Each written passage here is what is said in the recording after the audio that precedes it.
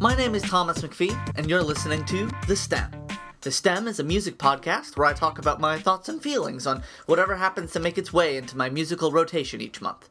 This month, I'll be talking about Freedom, the most recent release from J-Pop Funksters, Bradio. A quick disclaimer, I do not speak Japanese, and I have almost no experience with the language, so I may slip up on some of my pronunciations. Apologies in advance. Bradio was formed in 2010 by 5 musicians who all came to the band from previous outfits. Over the next several years, they began to perform live and release a string of small EPs and mini-albums, as well as have one of their founding members, Takahiro Kitazawa, leave the group. Since their inception, the group has played around gleefully with genre and categorization. Their music features elements of pop, with lead singer Takaki Shinyoki at times riffing on Michael Jackson-esque vocalizations. The quartet also centers a classical rock composition, allowing each of the instrumentalists a chance to exhibit their talents, and they generally shy away from having too much synth in the background. There's also a strong presence of orchestration in the production, with saxophones and trumpets often being incorporated and adding an almost jazz sound to the work. Freedom as an album shines when it specifically focuses more on the rock elements. Back to the Funk starts the album with a sudden shimmering synth alarm raise into the funkiest bass line you could imagine, played by Ryosuke Sakai, which is totally living up to the song's title. Everything about this song oozes funk, energy, and lets you know we're in for something a little different this time around. While I'm normally someone who cares deeply about lyrics, this song does a fantastic job of creating such a captivating and approachable sound that the fact that I can only understand about 5 words in the whole thing, those being specific moments where they choose to speak out in English rather than Japanese, it doesn't bother me that much. The title track, Freedom, continues to push the energy, continuing to present some of the funk elements from the opener, but focus them into a more traditional rock song. The violin, stingers, and orchestration here add to the rush and urgency of the piece, which when Shinyoki starts to almost rap at Spitfire speeds, creates an atmosphere and sense of emotional desperation without any need for lyrics. The chorus features the English lyric, "Get your own freedom," so you can only imagine the whole song being a call to arms to set oneself free from restrictions and conservative norms, and instead pursue the things that you love most and give you a sense of freedom. The next track, which I loosely translated to "She's a Hurricane," really pushes hard on the jazz and funk buttons, opening with a flurry of trumpets and keeping a big band instrumentation prevalent through the entire piece.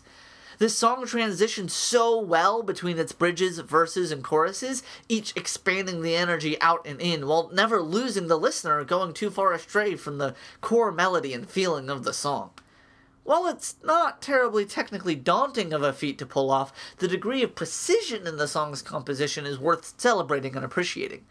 The build to the song's end is a ludicrous zany ride that bounces and twists before coming suddenly to a stop, leaving you exhausted but satisfied. Here, though, the album starts to slow down, and while none of the following slower songs are necessarily bad, they fail to live up to the promise set by the opening triplet. I'm a big believer in pacing and balancing different emotions and energy levels across an album, but the sudden lurch from "She's a Hurricane" to the 4th track, which Google Translate tells me is simply titled "Bat," is a little too jarring and loses a little too much of the album's steam. "Bat" is actually quite a beautiful mid-tempo ballad, featuring sparse melodies and a sense of comforting reassurance, both in the lyrics I could understand as well as in its tone and emotionality, but it's just not the song I want right at that moment in the album's progression. This feels more like a mid-album track than something to pop up in the first third. The next track, Gift, slows the album down even more, and this is the first track on the album I actively don't really enjoy. Because I lyrically can't grasp what's going on, it just sounds like a sappy love song, like countless others I've heard before. And while they maintain their instrumental and vocal precision, it's just not my type of music. On Power of Life, which is Bradio's first full-length release, the penultimate track, You Make Me Feel Brand New, was a slow love ballad, but its composition was much more engaging, rich, and original, featuring guest vocals providing compelling harmonies, and the idea of the lyric, You Make Me Feel Brand New, was incredibly vivid and provided an interesting idea to think about. Gift, however, feels plain and cliché by comparison. Then we pick things up again with Revolution, which catapults forward to be the fastest and most aggressive song on the album, at home with some of the great classics of rock, with an incredibly driving snare beat from drummer Yuki Tanabe, and a totally made-for-live performance sing-along chorus. The high-register vocal whistles in the background add a sense of being part of a concert even when listening to the song alone in one's room, and provide a nice point of accessibility for those who don't speak Japanese. The song is quite short compared to the rest of the tracks on the record, clocking in at only 3 minutes when the rest of the album comes in at 4 to 6 minutes per track, but I'm almost glad it doesn't go any longer, as it is a little more repetitive and simple than the rest of the track, so it doesn't overstay its welcome. We continue with the funk feel for Kamisama, which features a bridge and a chorus that I love, but verses that feel bland and boring by comparison.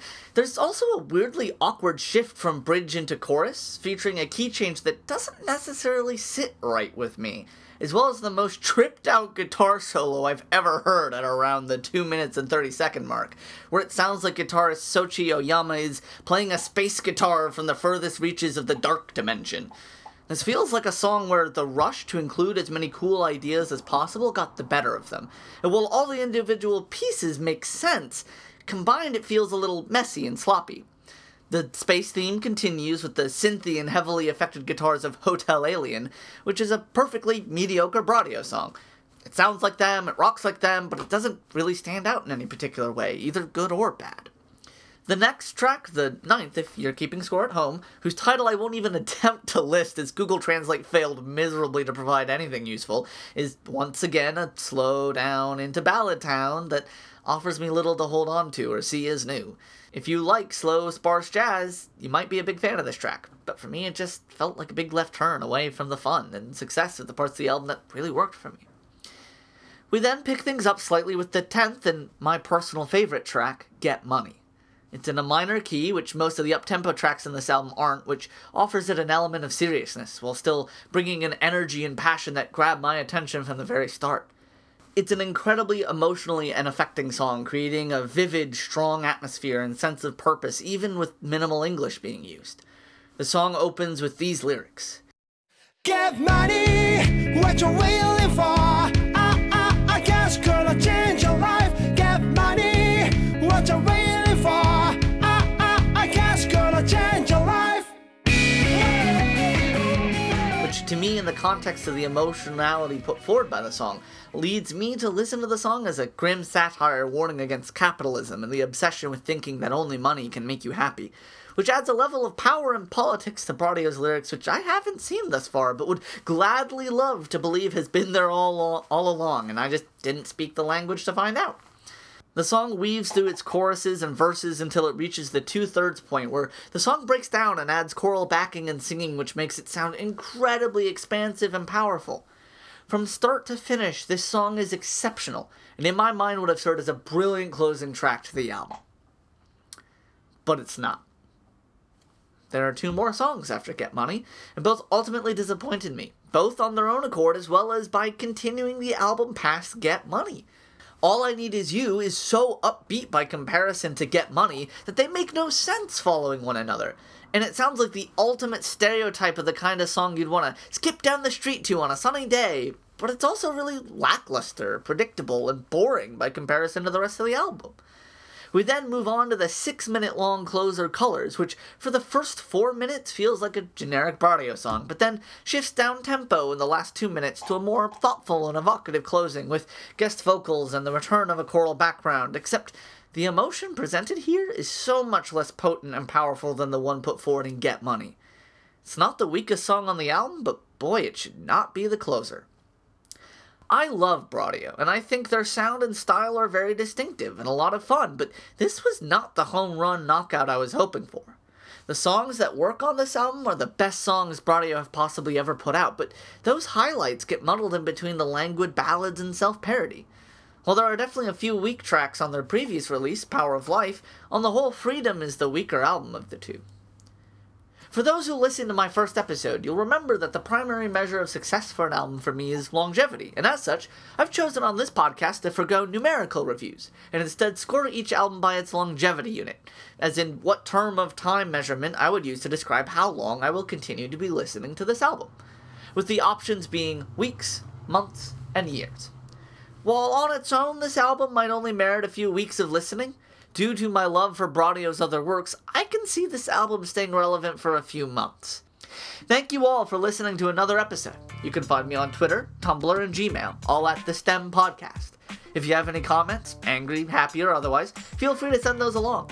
The theme music for the show was Cash Rules by Ari de Niro, which is available from Needle Drop Co. I'll be back next month with another episode, but until then, you've been listening to The STEM.